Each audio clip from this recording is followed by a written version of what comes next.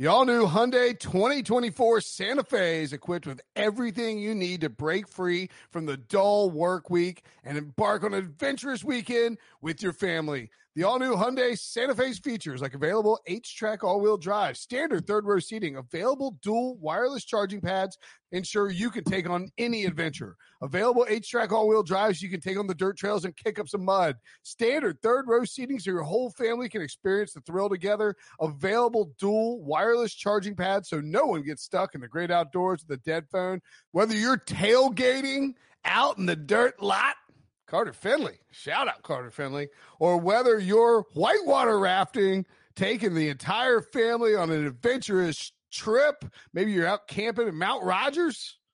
I used to go as a kid. Wish my parents had a Hyundai Santa Fe. The Hyundai Santa Fe is perfect for your family outing. Learn more about the all-new Hyundai Santa Fe at HyundaiUSA.com. Call 562-314-4603 for complete details.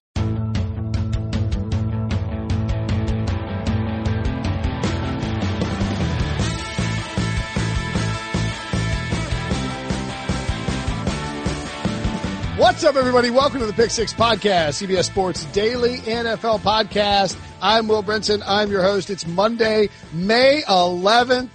We are rolling right along. The draft is now pretty deep in the rearview mirror. The schedule is up. We know the NFL schedule. We have a full breakdown of it on Friday's show, Instant Reaction, and we're going to dive a little bit deeper into it on today's show, including looking at Week 1 lines and answering some of your mailbag questions. If you would like to get a mailbag question answered in the future, leave a 5-star review on Apple Podcast, and we will answer whatever question you have. You can also join our Facebook group if you want to do that. A lot of great shows last week. Chris Long was on as well. It was an entertaining as hell show. I got a bunch of tweets and text about it saying what a good show it was. So go check that out. Let's get, this week will be gambling week on the podcast. Each day we'll go over 2 divisions and look at win totals, division odds, and Super Bowl futures. RJ White, that's who we had last week too. If you want to go, get a heads up on like maybe some good value for award bets, go check out RJ White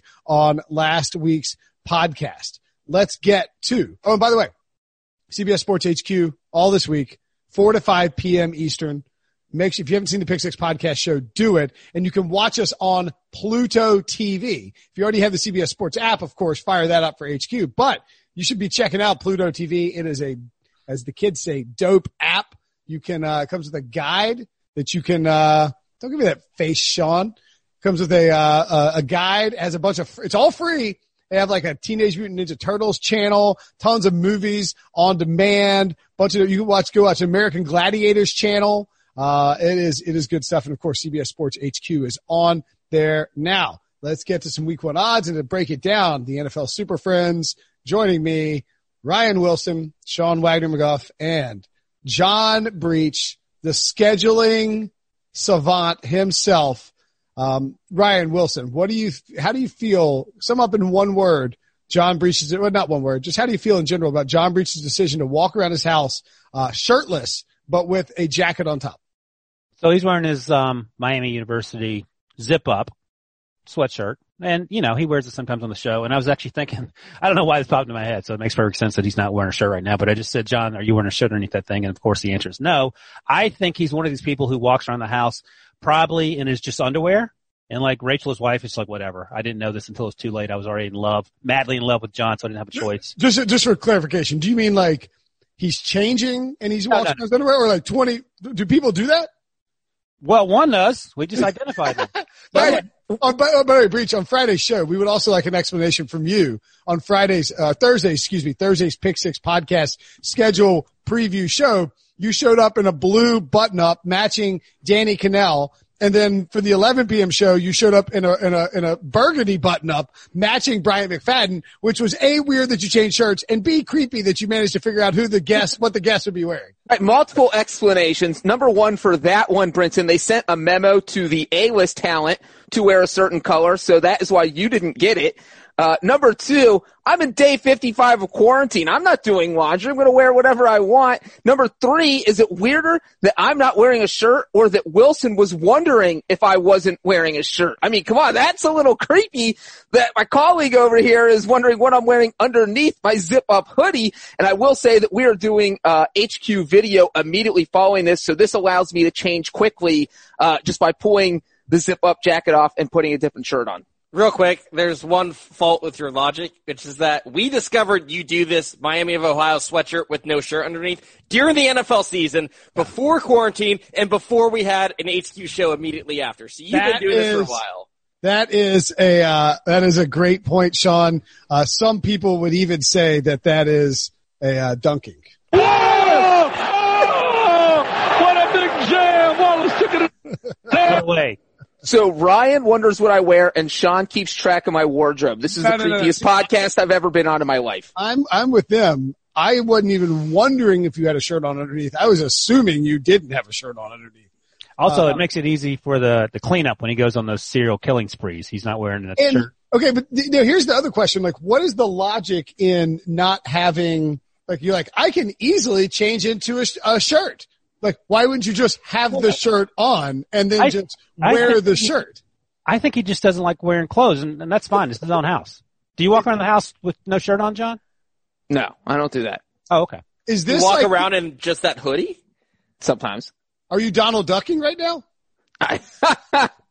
That's a yes. I am not Donald Ducking. Only because my mother-in-law has been here all week. So no Donald Ducking. Is this like the upper torso version of free balling?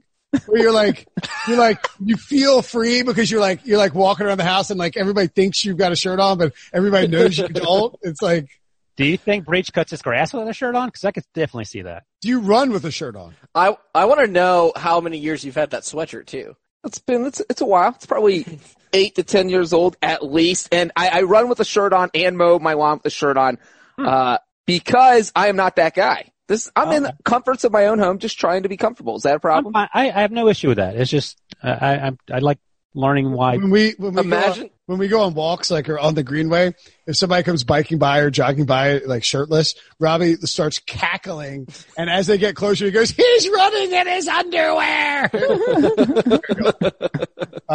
Okay. Real quick, I was also going to add, if Breach has had that sweatshirt for 10 years and has been wearing it without a shirt for all 10 years, imagine how gross that sweatshirt is. I'm sure he washes it, Sean. I don't live in a studio apartment, Sean. I don't have to walk to go wash my clothes. I have a washer and dryer here. I could wash it once a week. Also, another fault in your logic. You're like, I don't have time for laundry. I'm in quarantine. Then why are you wearing 3 shirts in one day? Like, maybe wear 1 shirt and limit the number of clothes you have to wash. No, then you don't have to wash them if you wear 3 shirts in one day. Because if you only wear 1 every day, it gets dirtier. Okay. We're learning a lot about Breach today. That's some galaxy brain stuff right there. Okay. I mean, that was such a crazy explanation that you can't even respond to it because it makes a little sense. So you're like microdosing your shirts. Right. There you go. Like each day, it's like if I only wear this for like an hour, like it won't get dirty, and then you hang it up. Like, it's the Kramer version of the 10-minute nap. So you take like 50 of them during the day. The 10-minute nap is what all listeners are going to take when they listen to the first 10 minutes of this podcast, wondering why we're talking about my clothing choices. My goodness. Your wife is going to gone girl you if she finds out about this whole situation. She's like, I mean, I'm just married to a serial killer and he does this weird stuff with his clothes. Let's get to the bets. The week 1 odds. Smooth segue. So we're going to start out and give, 2 best bets each. We're not going to go through the schedule one by one, like in terms of week 1. But we will cover a lot of these games because, to pull back the curtain, we're not going to, pick the same best bets. We're not morons. So Ryan Wilson, we'll start with you. You do 1 and tell us why you like it. And, then we'll move on to the next game. What's your number 1 best bet against the spread? These odds are courtesy of William Hill, our partners up there in Jersey and out in Vegas. You can find them on williamhill.us. You can go wager on their online app or in their casinos whenever casinos open back up.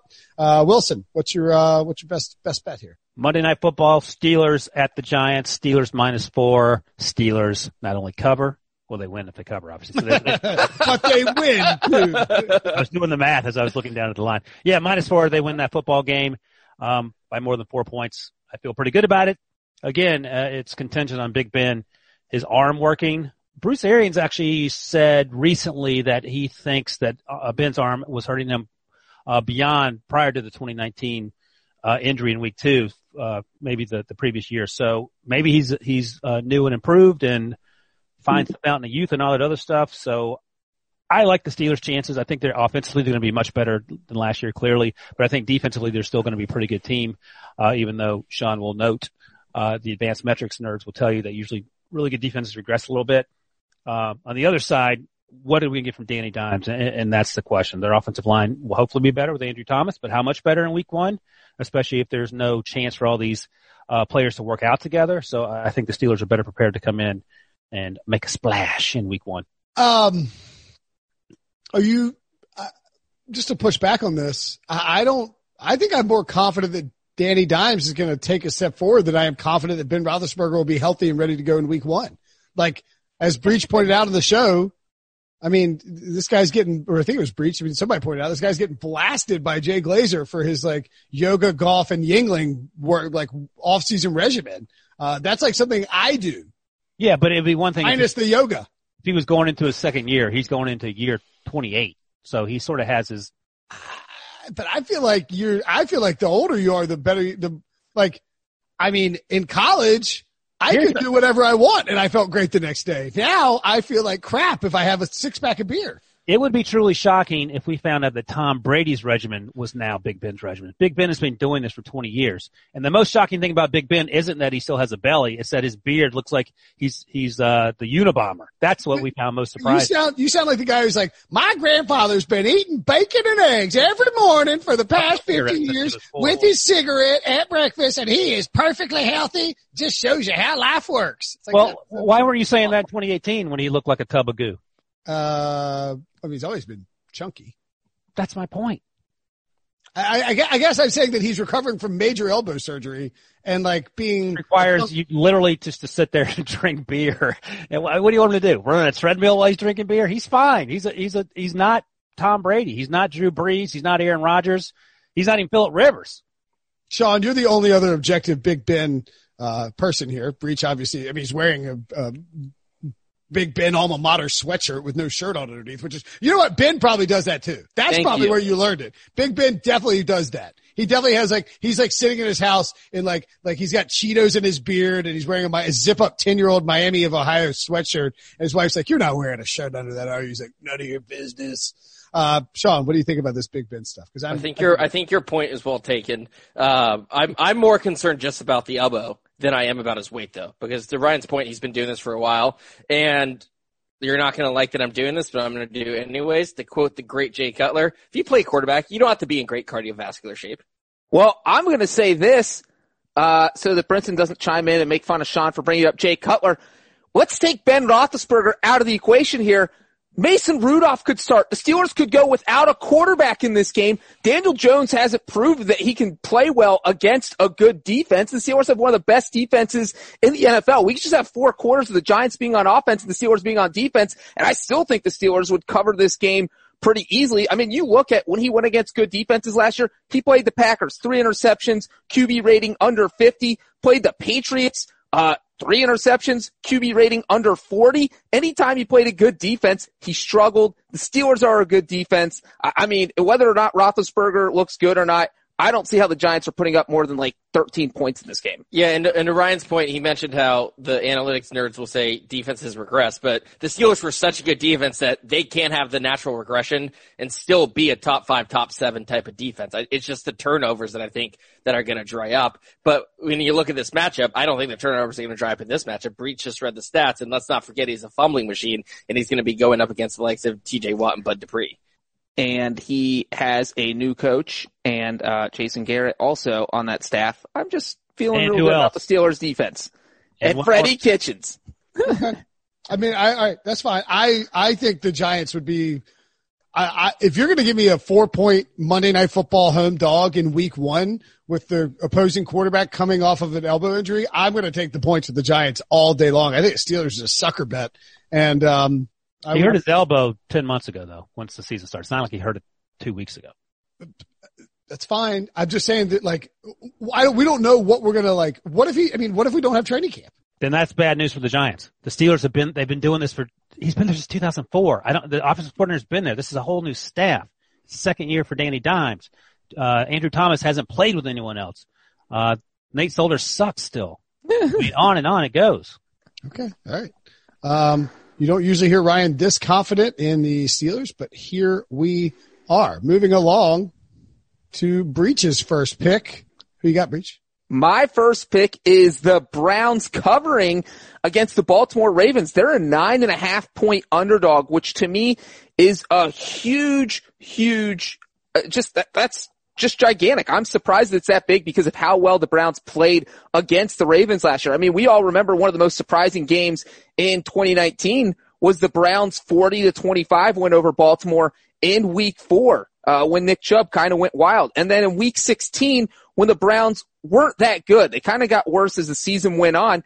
They were losing that game 24-15 until the Ravens scored in the final couple minutes with a garbage time touchdown. So the Browns played the Ravens tough. And the other thing I like about this game is that it's kind of reverse last season. When we're going to 2019, the Browns had all the hype and everyone expect them to trash the Titans in that week 1 game. And then they came out, laid an egg, and Tennessee absolutely blew them out 43-13. Well, now the Browns are kind of flying under the radar. They have a new, way smarter coach, who I would think knows how to use his offensive weapons better than Freddie Kitchens knew how to use the Browns' offensive weapons. And I think they can play with the Ravens. I think they could even pull off the upset here. And I'm not ready to predict that, but I absolutely think they can cover 9.5 points. You know what's crazy is, like, we were pretty spot on about the Browns season and how it might start out, like the potential for a slow start. Sean wasn't. That's right. Sean was not. Sean was all over the Browns, picked him to Coach of the year, baby. You picked Freddie Kitchens for Coach of the Year. Like, I think someone else did too. Which Brinson doesn't rag on him enough because Sean loves bringing up the Garrett Bradbury thing whenever he can. That's your blowback there, Brinson. I'm going to have to go back. Devo, make a note in Sean's file that we're going to go and we're going to dig up that audio clip and just start playing it randomly, just for like a little like reverse layup situation. But like the Browns started 2-6. And somehow one of those wins was against Baltimore with the 40-25, as Breach points out, in Baltimore.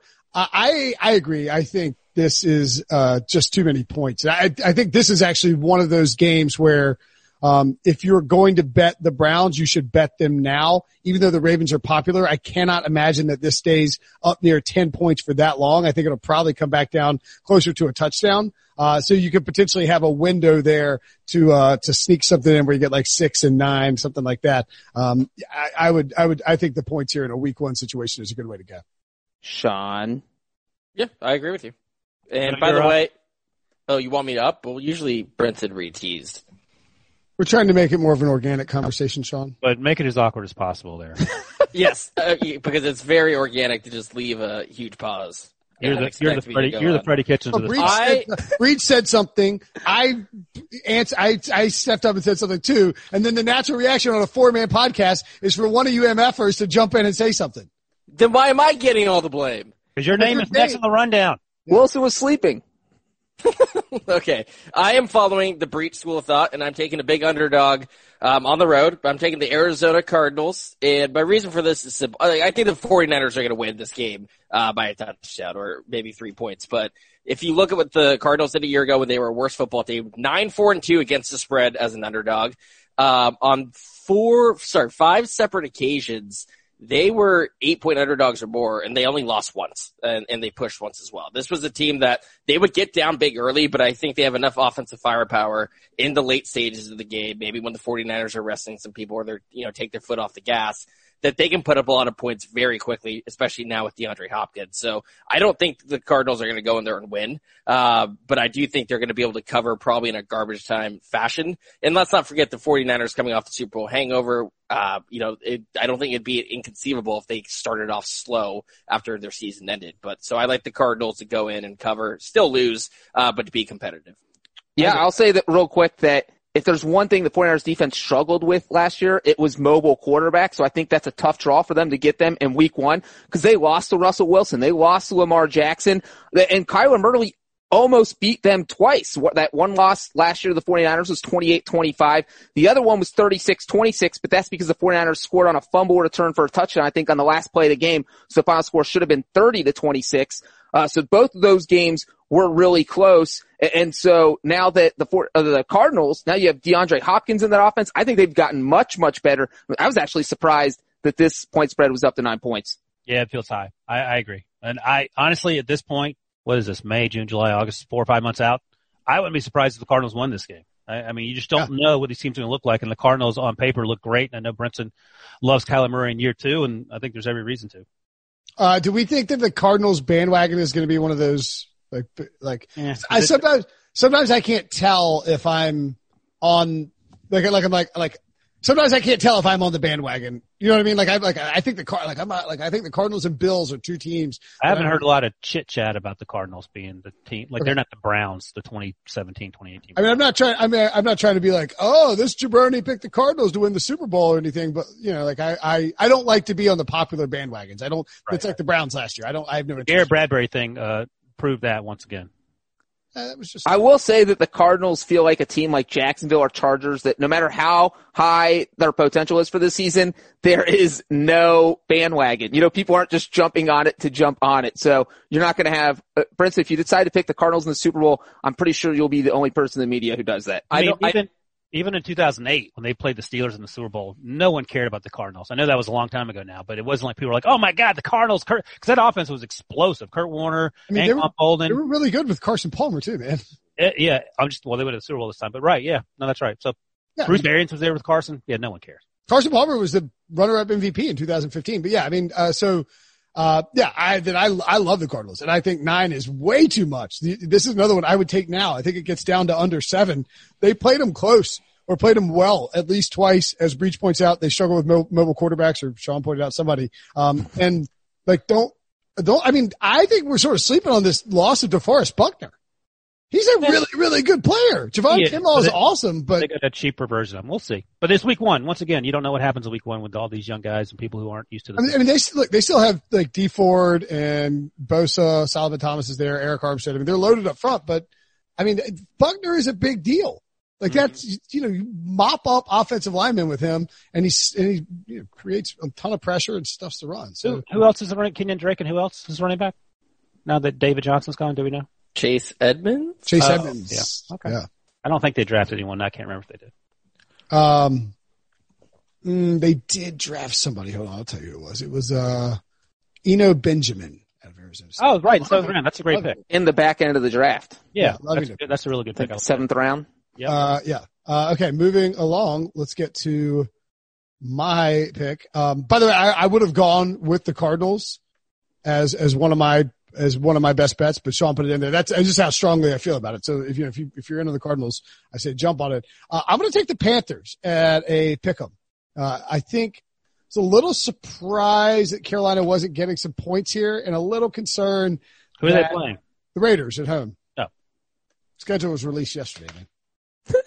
Yeah, but you didn't tell that, and I would imagine that the listeners aren't staring at the schedule like you just randomly name off a team and don't tell who the competitor is. But that's actually a very good point, and my apologies. I accept. I will be attempting to be a better host. Is that the first time Brinson has apologized on the podcast? It sounded sincere. Wait, I'll take on the podcast or in history. Either way, I'm taking it. It counts. All right, go ahead. It's ridiculous. I'm like, take the Panthers. And at some point you would have figured out it was the Raiders by talking about John Gruden and the Panthers are now -1. It's actually moved already from a pick'em to -1. So, this podcast, moving lines, they got ears on us. I just think that, Oakland is let me check myself here because we got somebody left a review somewhere like, they hate the Raiders. They're always talking bad about the Raiders. Maybe don't call them Oakland like you just did. Oh my God, they're Las Vegas. Oh yeah. So they're Las Vegas. Apologize to Sean too. And Oakland. I apologize. Sorry, Oakland. Sorry, Raiders. Sorry, Las Vegas. I think that there is going to be a lot of stuff. I think the initial week for the Las Vegas Raiders as they move into a new home with this weird offseason, and then to having to travel in the first week of the season all the way to Charlotte and to play a 1 p.m. game is going to wreak some havoc in terms of how they operate.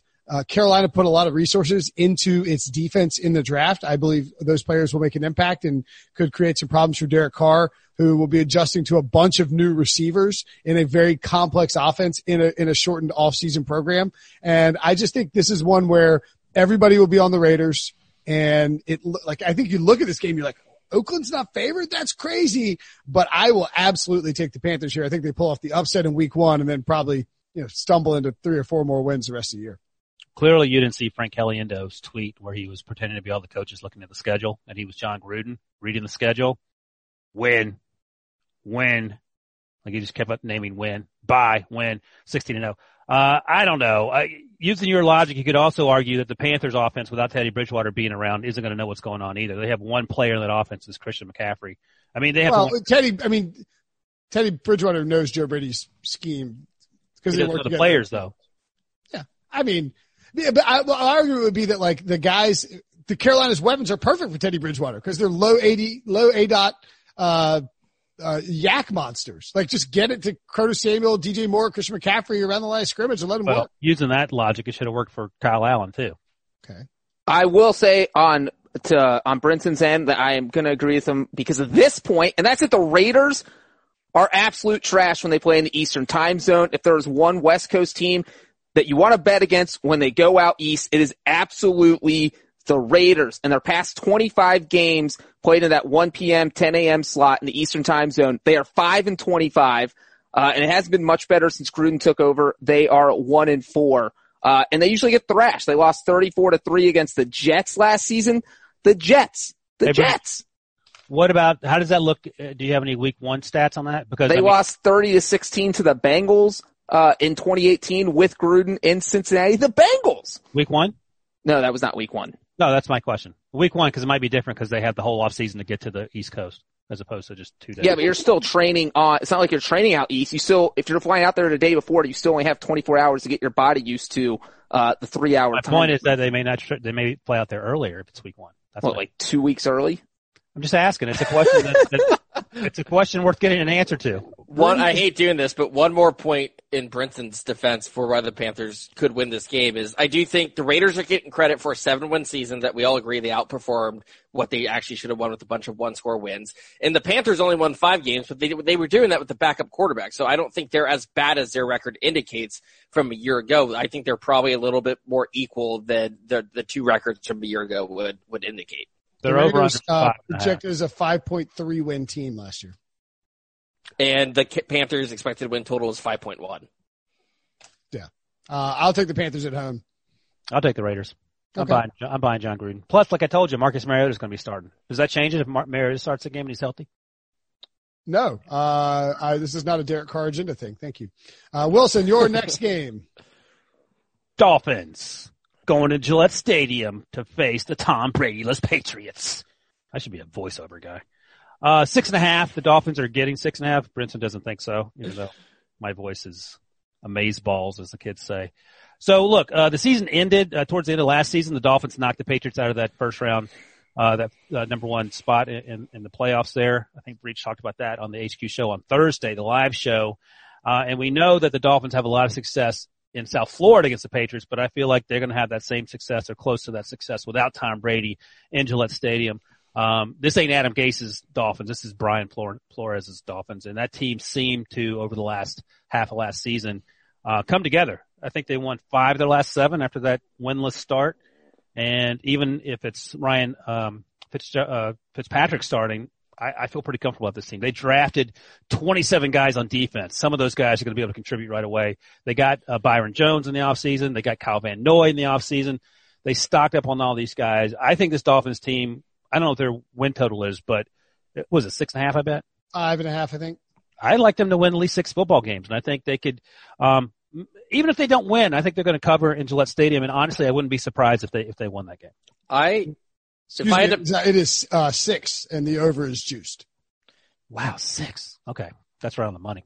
Right, I agree with your analysis. Like, if I had to pick, if I was picking every game, I would pick the Dolphins to go up there and cover. I don't like it as any one of my best bets, though. I just think there's a little bit too much uncertainty around both teams. We frankly have no idea what Jarrett Stidham is going to be like, assuming he's the starter. And with the Dolphins, I assume it's going to be Ryan Fitzpatrick and not Tua. And Fitzpatrick is the biggest boom or bust quarterback. Like, he could go out there and throw 350 yards and 3 touchdowns, and they beat them by 14, or he could go out there and throw 3 interceptions. I'm just saying I agree the Dolphins will probably cover, but listen, Fitzpatrick in September is a Hall of Famer. It's the other months that he sucks. So this is perfect. All right, fair point. But I think there's a little bit too much of an unknown for me if I were betting to put money on this game either way, because I just don't know what Stidham is going to look like. Well, Wilson, the last time Fitzpatrick faced the Patriots in September, he threw 3 interceptions and the Dolphins lost 43-0. And that was way back. That was all the way back in 2019. If Brinson was listening, he would play the dunk done. Breach, correct me one more time and see what happens. So up and away. I'm just going to say, Sean said that Fitzpatrick is the ultimate boomer bust quarterback, and he almost always busts against the Patriots. He's 3-10 in 13 games. He's thrown 22 interceptions in those games. And if it is Tua out there, Belichick is 8-0 all time against quarterbacks making their first career start. It seems like a lot of points, but I like the Patriots in this.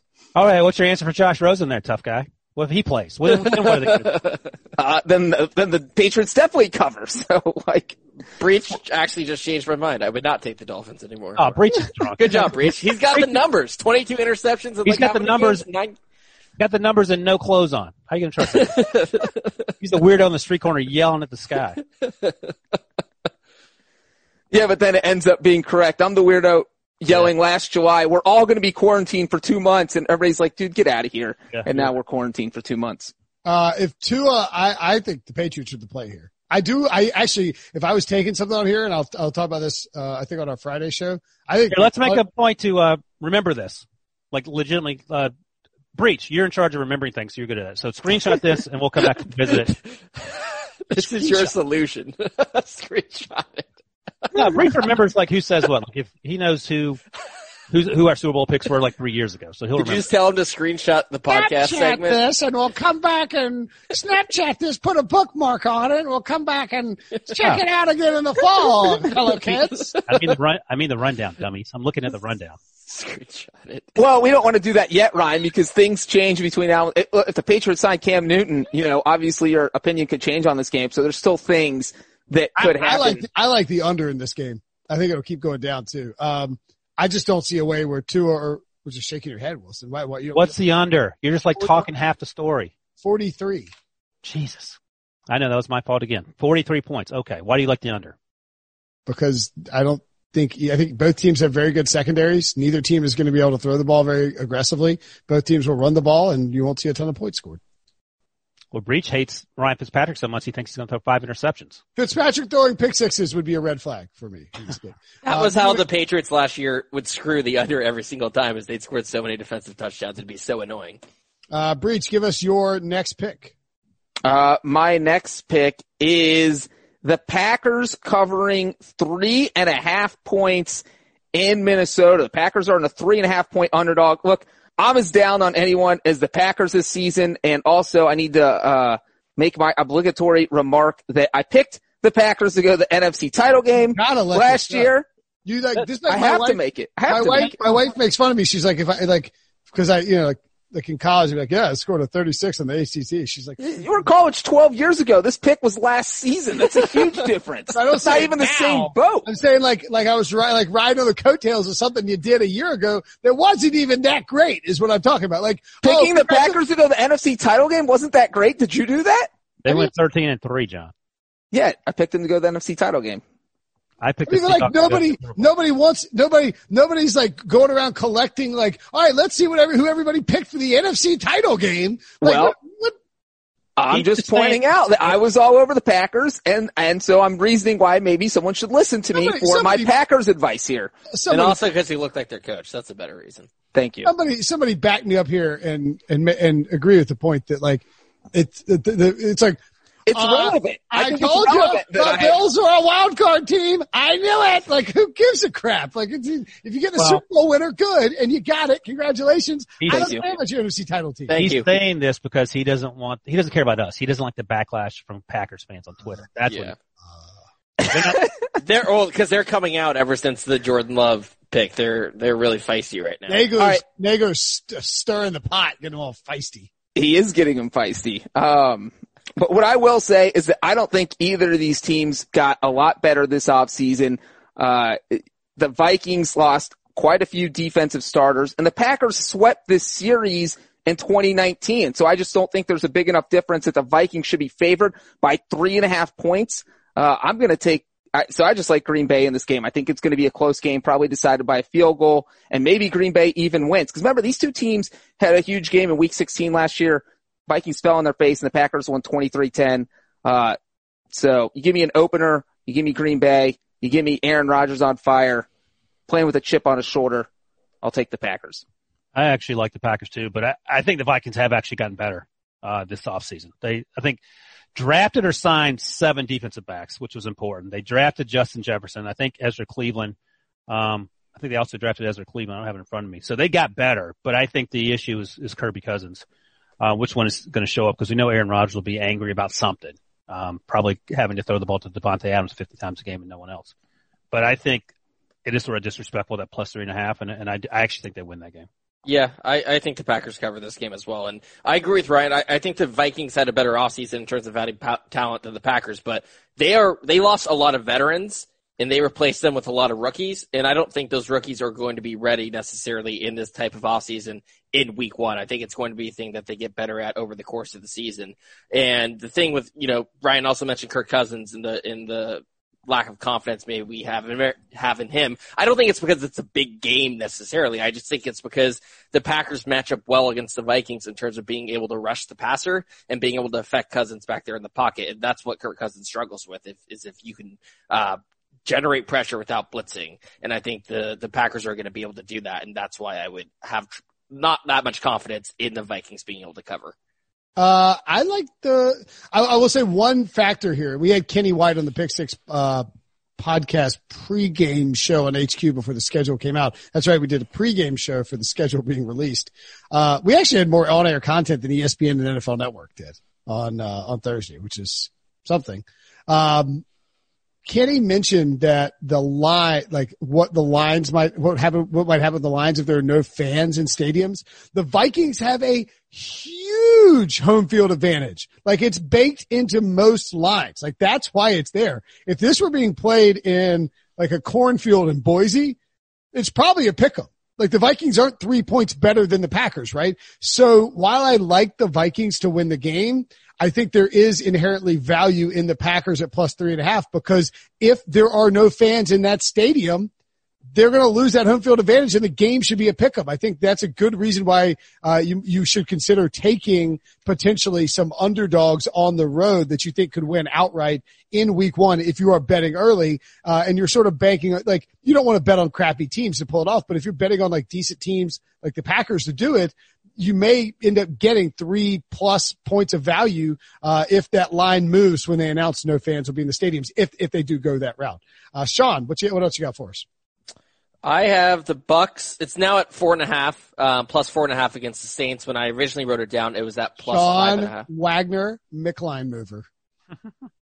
I thought you were yelling at me because I wasn't really paying attention. I was like, oh crap, I wasn't supposed to give my next pick. So I will still take the Bucks at 4.5. And I understand the argument that why the Saints should be favored by that many points. The Bucks have a lot of new pieces in this offseason, and in theory, it'll take them a long time to gel. They have to go to New Orleans, which isn't an easy place to play. I just think the Bucks defense, which is returning pretty much all of their players, is good enough to keep them in the game. And I do think maybe there comes a point where we do make too big of a deal out of the shortened off season and new pieces. It's just football. It's, Tom Brady can throw the ball up to Mike Evans and Chris Godwin. He's been doing it long enough that I think that they will be able, maybe they don't have their entire offense at fully operational status in week 1, but that offense I think is good enough even without many reps to put up points. And I think the defense is better than the Saints defense and they will be able to keep them in the game. And it really does come down to, I don't think Tom Brady, this isn't a Super Bowl, but it's going to feel like that in his first game without the Patriots. And I don't think in a big game like that, you want to bet against Tom Brady. You want to bet against Drew Brees and Mike Thomas and Alvin Kamara in the Superdome? I'll take the Saints to win, but I think it's a field goal game. I'm fine with that. I do think it's a big deal that if Tom Brady doesn't have time to work with all the new players, that's an issue. I mean, he's going to throw the ball to Gronk every time because otherwise, there's some things that got to work out. The offensive line, especially. I mean, that's the biggest one. They drafted, who'd they get? Tristan Wirfs, I think they traded to get him. So how's that going to fit in? So I think it all depends on when these guys come back. I think that is actually pretty important for teams with new quarterbacks, more so than teams that have someone like a super healthy Ben Roethlisberger or Drew Brees, who's been there forever. Yeah, I like the Buccaneers. That's all. I'll just take the points. I just think Yeah. it's going to be a shootout, and I'd rather have the 4.5 points. It's probably one where, look, this sounds stupid, but it's probably going to come down to the last couple of possessions. I mean, Or whoever has the ball last, honestly. right. Like if Brady's down, if Brady's down 7 and marching and throws a pick, probably not covering. But I mean, like I would be stunned if the Saints beat the Buccaneers by double digits and beat them handily for the entire duration of the game. Yeah, no one's saying that. Spread's 4.5. Anyways. What? Is that, I didn't say anything to respond to when Brenton says he thinks they won't lose. Well, I was waiting for Brinson to play the Dunked On music. He just didn't. He doesn't do it on himself.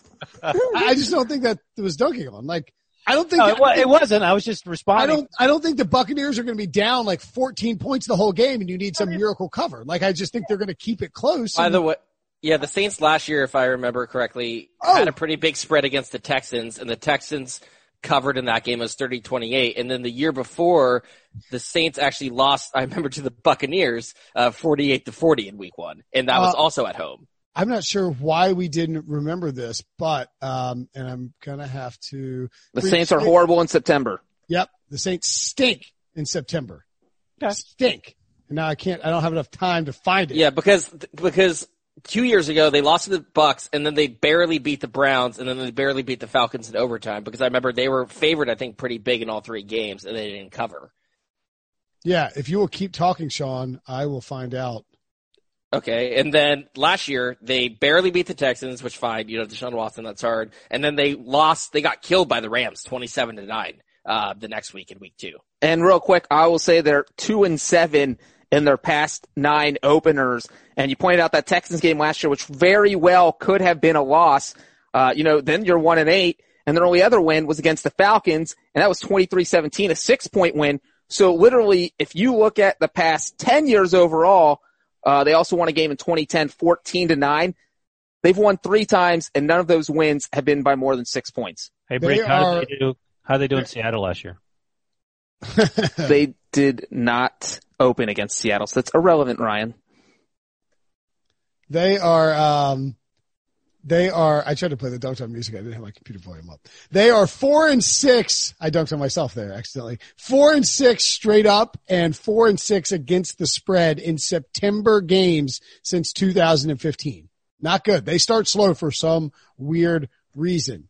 Okay. I will go to my next game, the final game. I'm going to take the Bengals plus 3.5 at home against the Los Angeles Chargers. Kenny White laid out on the podcast show on Thursday why he likes the Chargers under. Now, I think that's really interesting. Like, we haven't considered the idea that this lean on Tyrod Taylor and hope the defense is good and the run game works well plan might suck. Wait a second. You like the over is what you're saying? No, I like the Bengals plus 3.5 at home against the Chargers. But you mentioned Kenny, so Kenny in the under. Kenny likes the under. On I like the under as well. Win total. What I'm saying is that like our presupposition is that the Chargers are going to be good, like that they're going to not have the like. It's like, oh, all right, Rivers won't throw picks and they'll just be a good, efficient team. What if their offensive line isn't good and they can't run the ball? And what if like Joey Bosa refuses to play? I just think. Yeah. I was saying that I don't think they'll be terrible because I think that defense will be good, but I was saying that I think there's a decent chance that they will be not great and they will be mediocre, and we're going to be talking about if they should draft a quarterback because we saw Justin Herbert for 8 games and he didn't look good. That's why I was against the Herbert pick because I felt like we were going to – what do you mean stop it? We had the same thing with Josh Rosen. No one thought that made sense. No one was on the draft Kyler Murray train. Everyone thought they should stick with Josh Rosen. Is Right? that true? Am I misremembering? Did you want Kyler Murray? I thought it was pretty split. It was No, pretty I was saying right with Josh Rosen, but I feel like there were a lot of people that were split on it. I agreed that I think my stance was that you need to take Kyler Murray if you firmly believe that he is as good a quarterback prospect as, worthy of a number one overall pick, but that I would personally rather have Josh Rosen and Nick Bosa. Yeah. Yeah. I mean, I think that was the prevailing feelings. I there were a lot of think it people was like saying- 70-30. Yeah, that's fine. That's fair enough. But here's the thing. I think this Chargers team, I don't think the offense is going to be good. I think it's going to be boring as hell because that's what Tyrod Taylor is. I think it could look like, not to go back to it, but like sort of the Steelers offense last year. We know you're not going to throw the ball, and when you do, it's going to be check downs and super boring comebacks, and then just run the ball a bunch and then let the defense do the heavy lifting. And I think I'm still confused though. Do you like the over or the under based on what you were talking about with Kenny? Because it sounded like you didn't buy into Kenny's theory. Is that what you're saying? No, I think that I don't think you've heard anybody talking about the Chargers just collapsing. And I think, yeah. I just think that that's in the realm of possibility. Yeah. And we're sort of being ignored. Yeah, I think partly because there's no way they're going to win that division, and if they go 8-8, I think that's a victory. That would not be a victory for that organization. Why not? I mean, it's them. The Broncos are supposed to be better. The Raiders could be okay. If they go 8-8, Anthony Lynn could get fired. Well, that's true, but like that 8-8's not a collapse. They went 5-11 last season. That's sort of my point, is that everybody's kind of penciling them in for 9 wins. No one is. What's their over-under total? I bet it's like 7.5, 8. Because how's that team winning 9 games in that division? Yeah, I think a lot of things we said this offseason was that they needed to get a good quarterback in there because their defense was so good. They didn't do that. So I don't know that any of us are on the Chargers train right now. It's 7.5. Okay, fair enough. Yeah.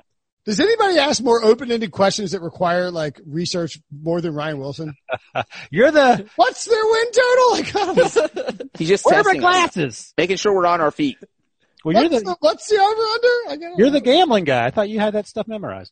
All right, let's move on to that was my final pick. Oh, by the way, the Bengals. I think the Bengals come out. I think Joe Burrow comes out hot. I agree with that. I think the Bengals surprise. And I just think they shouldn't be underdogs in this game. It should be a pick 'em. Breach, you have quirky notes about the schedule. Tell us who's traveling the most miles, who's traveling the least miles. Well, with the travel miles, the Seahawks traveling the most at 29,203, and the Ravens. Where does that rank compared to previous years? Well, we lost all the international games, so it's hard to compare that because usually the team at the top had 35, 36, 37. It was usually a West Coast team who went to London, so generally the Raiders. But now with the international games out, you can kind of get a feeling for how far these teams are really traveling.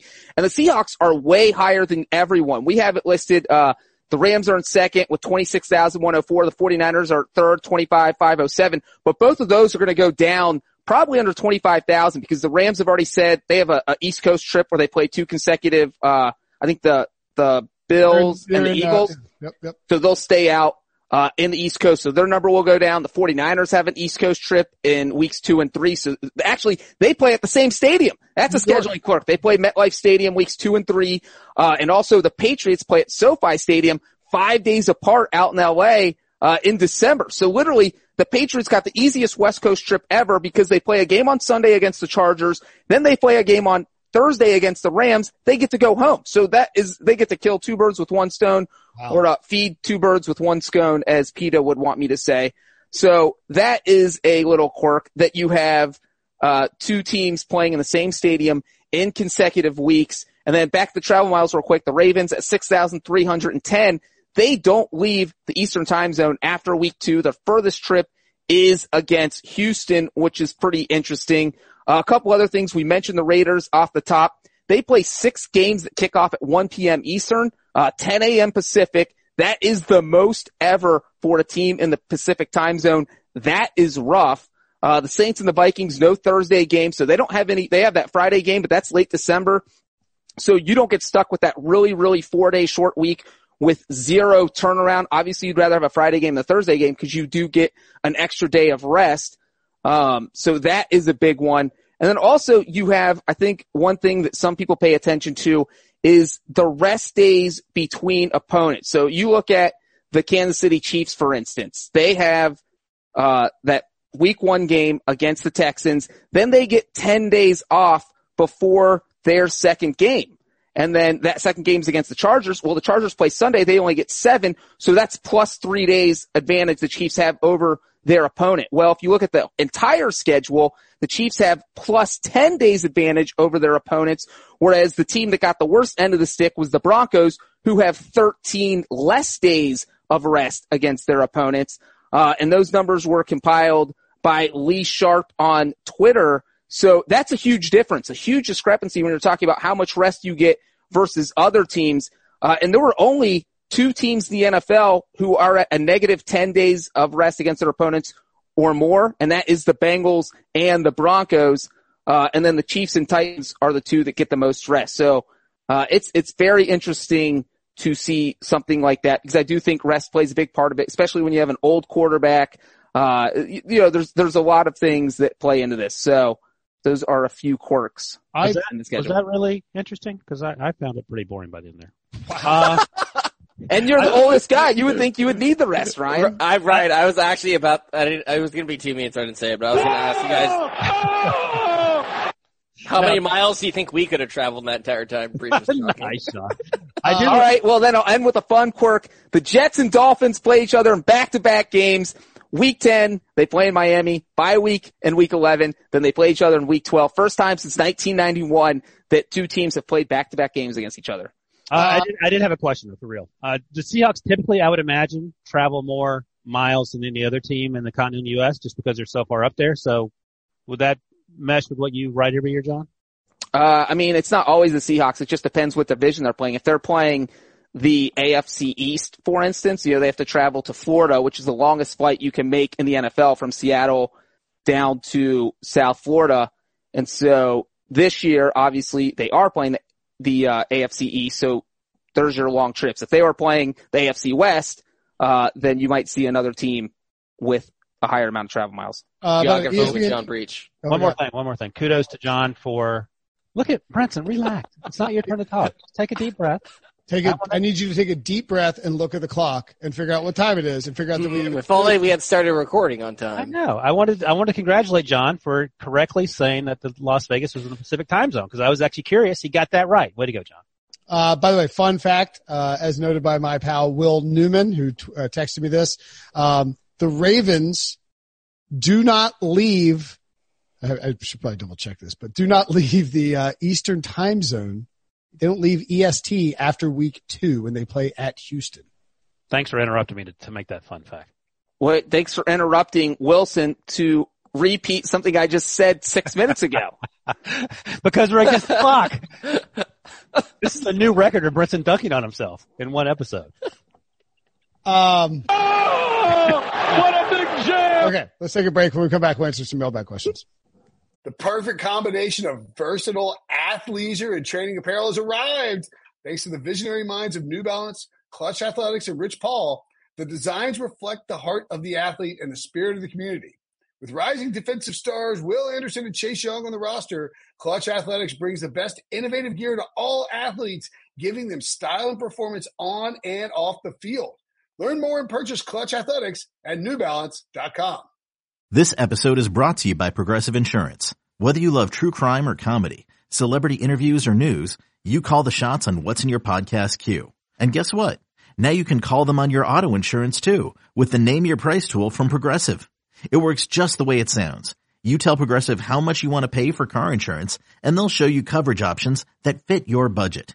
Get your quote today at Progressive.com to join the over 28 million drivers who trust Progressive. Progressive Casualty Insurance Company and Affiliates. Price and coverage match limited by state law. I wanted to get the Ravens thing out there to sort of tease it out a little bit because everybody fell asleep while Breach was talking and nobody caught the Ravens thing. Well, you know what? That's actually true. I didn't know he said that. I didn't either. I was like, well, let me say this real quick. I think that Brinson should have some sort of electroshock therapy, and anytime he repeats one of us, he has to shock himself. And it has to go up 1 volt higher for each time he does it in an episode. He'd be dead 25 minutes into the show. Okay. I'll talk to someone at HR, see if that's legal.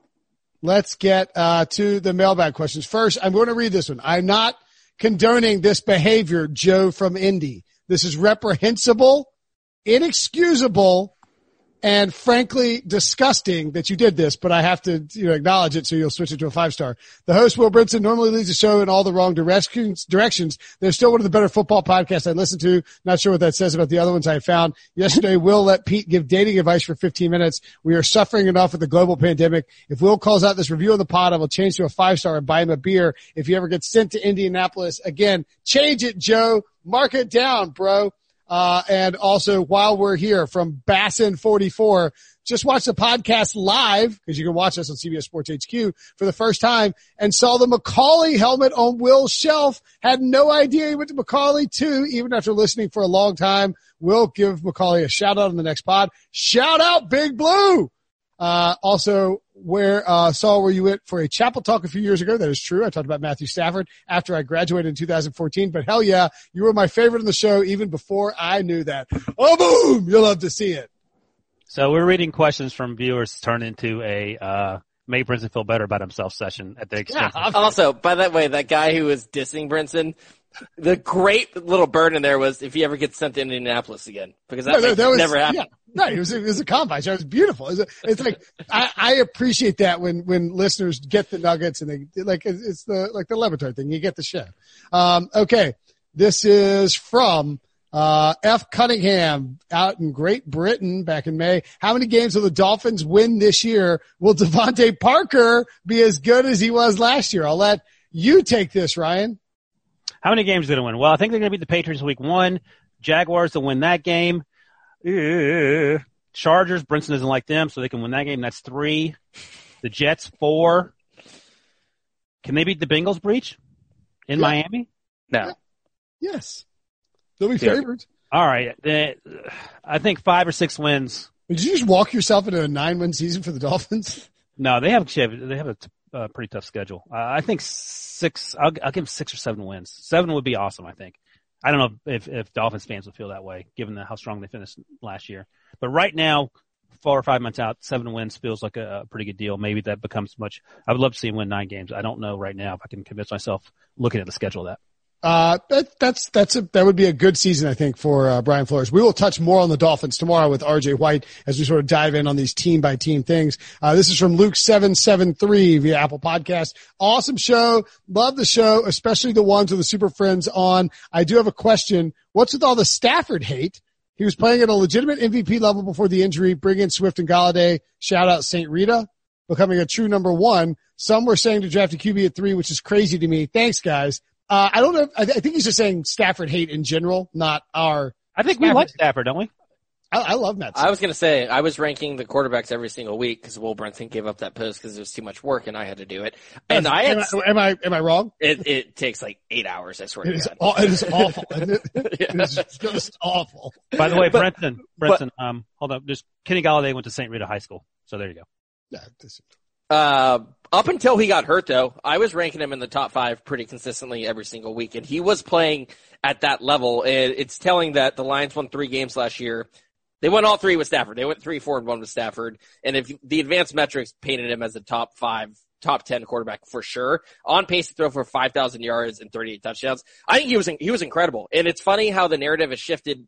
Remember when Jim Bob Cooter got there and they made him throw the ball short a lot, and a lot of us bought in like, oh, he fixed Matthew Stafford because he's not throwing interceptions anymore.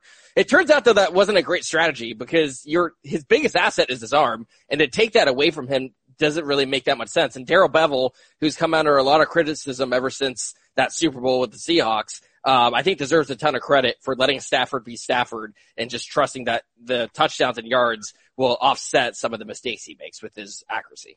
I think they could win the division if he plays 16 games. Stop it. This division's not good. Every team got worse. You know what else isn't good? The Lions. They won 3 games last year. You know when they were good? Back-to-back 9-7 seasons with Mr. Caldwell. I could definitely see us in October, and Ryan's like, I'm sort of buying in. I'm at Patricia this time. I did that last year after 3 games. I know. I like them as Brinson, I'm told Ryan, what are their odds to win the division? Because I think they make 8.5 to 1. Good Lord. Like, I don't like betting on anyone in that division to win, except maybe the Lions. It's just that long. 8.5 is a pretty is long for division odds. I mean, just for context, Okay. but the Bengals are 30-1, which is insane. This is on William Hill. But like the Jags are 12-1 to win the AFC South. What are the Chargers? The Chargers are 10-1. That's insane, actually. That's throwing away money. No, Brenton likes it. They're not winning that division. Yeah, I know. That's why I said it's throwing away money. 10-1 is longer than it should be, but I wouldn't take it. I think. What's that bet you made on Thursday night that I should have taken? The one I wanted to take. That was another crazy bet. You just threw away money. Trent Williams, comeback player of the year award. Oh, yeah. That's just not that crazy. Ryan's reaction. That's a nutty bet. I am going to literally jump in my car and drive to Syracuse. Okay. And I'm going to drag you out into your driveway, lower your goal, and dunk on you if Trent Williams wins. I will let you do that. I will sit in a chair and you can dunk over my head and you can Greg Paulus. We'll film it. We'll film it. Greg Paulus me if that happens. Yes, yes, that's right. You will be teabagged.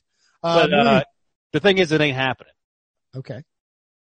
Boom. Devo's dunking on me in Slack. Unbelievable. So Devo puts in a little Slack the National Football League Comeback Player of the Year award list. Devo's response: lots of offensive tackles on this list. Narrator: there were no offensive tackles on this list. Okay. All right. I just don't think I think at 140-1, it's pretty good odds.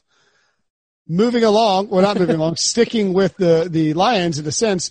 This is from What's the Pick on Apple Podcasts. Awesome show. DeAndre Swift question. He says, sorry for the long question coming. Disclaimer. I'm a lifelong diehard UGA fan, so I need an outside opinion. I, like many UGA fans, was praying for DeAndre Swift to go to the Chiefs. I'm extremely disappointed to see in him going to the Lions, as I don't see them as an offense that will fully take advantage of his skill set. Am I right about that? My main question is this. Did Kansas City underrate Swift as a pass-catching back just because UGA's offense was terrible and bland and didn't throw him the ball enough and get him in space enough, and overrate Clyde Edwards-Helaire because he played in the best offense in college football history? And he goes on to point out that, if you switched them, maybe Swift ends up having a better season, and Edwards-Helaire struggles a little bit in Georgia's offense. Again, thanks guys. Y'all are awesome and hilarious. I love the show. I don't think that's a crazy notion, and DeAndre Swift is awesome. I think Swift will be good in Detroit though. Like, Kerryon Johnson could have been good. If he stayed healthy, he would have had successful seasons, and that offensive line has to improve. But yeah, I mean, obviously, it's not as good a situation as landing in the Kansas City. Wilson, how do you think, as our junior draft analyst, how does Swift and Clyde Edwards-Helaire compare in terms of pass catching, et cetera? They're both great out of the backfield, and I think one of the tipping points perhaps is that Andy Reid was convinced after seeing Edwards-Helaire that he was better than Brian Westbrook. And of course he had a history with Brian Westbrook and had a lot of success with him in Philly. And maybe that was the difference, but I think either way, and when we did these mock drafts, I think Edwards-Helaire is like more of a true, like, Andy Reid. I'm not really going to run the ball that much out of pro sets. He runs hard when he does run the ball. Yeah, but you know what I'm saying? Like, he's going to run him out of shotgun. He's going to run him out of pistol. And he's not going to line up in an I formation and pound Clyde Edwards-Helaire downfield. He's going to get him in space. And if DeAndre Swift was in an LSU offense, he'd have just as much success. Sure. The difference, as What's the Pick points out, is that Jake Fromm wasn't great, and he didn't have a great 2019 season, and that probably put more burden on Swift to do more things, and defenses knew that was coming. Okay. Sean, any thoughts on that? You want to keep moving? Let's keep moving. Okay. Great show. Macy Taylor says, Macy Taylor with an eye roll on the username. That's interesting. What are your thoughts on Kyler Murray and a potential second year breakout? I'm here for it. Love Kyler Murray. He will be my MVP pick. I think I already bet on an MVP 25-1.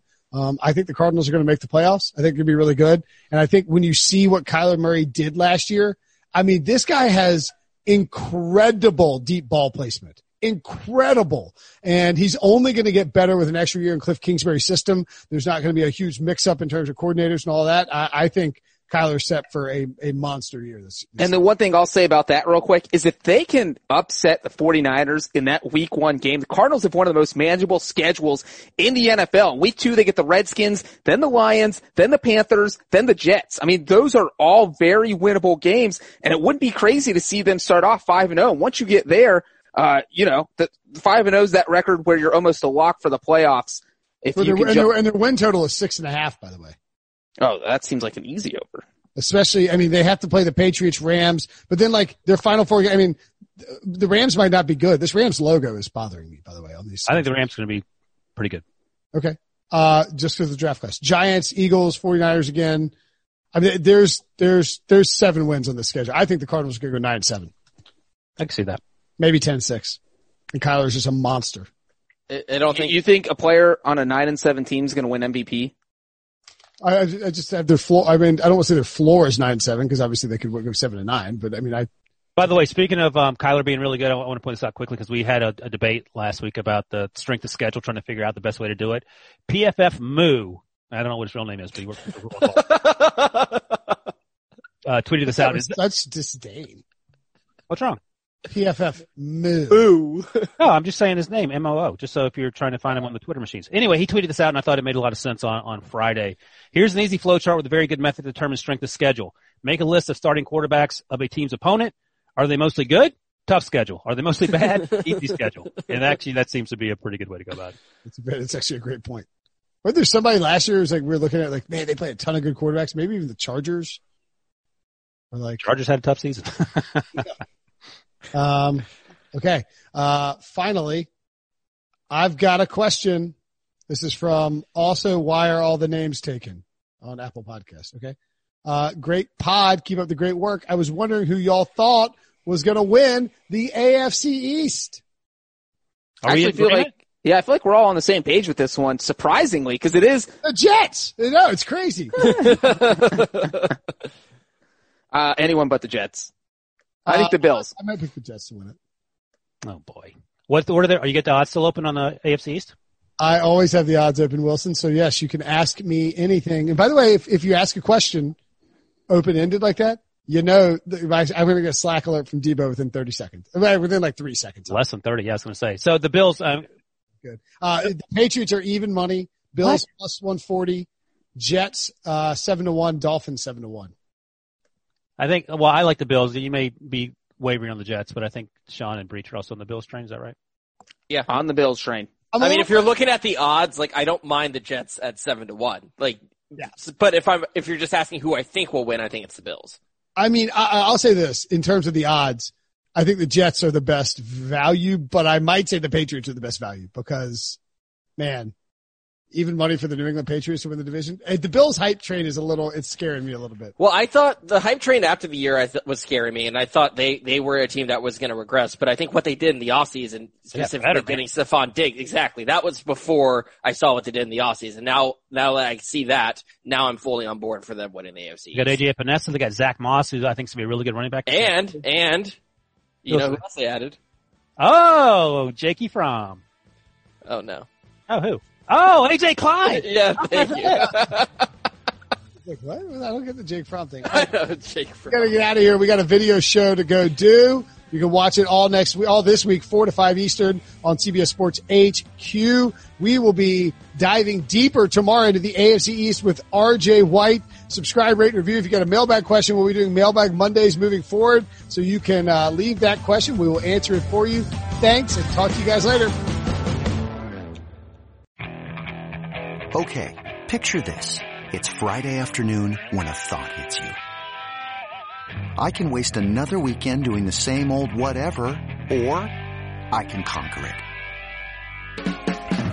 I can hop into my all-new Hyundai Santa Fe and hit the road. Any road. The steeper the better. Because my all-new Santa Fe is available with H-Track all-wheel drive, so I can hit the trail without a worry in the world. Heck, with 3 rows and best-in-class rear cargo space, I can pack the whole family in with all our gear. We've got available dual wireless charging for our phones, so we'll never lose touch with civilization, and we won't lose touch with the primordial power of Mother Earth. So which is it? Waste the weekend or do something a little more epic? And conquer it in the all-new Hyundai Santa Fe. Visit HyundaiUSA.com or call 562-314-4603 for more details. Hyundai, there's joy in every journey.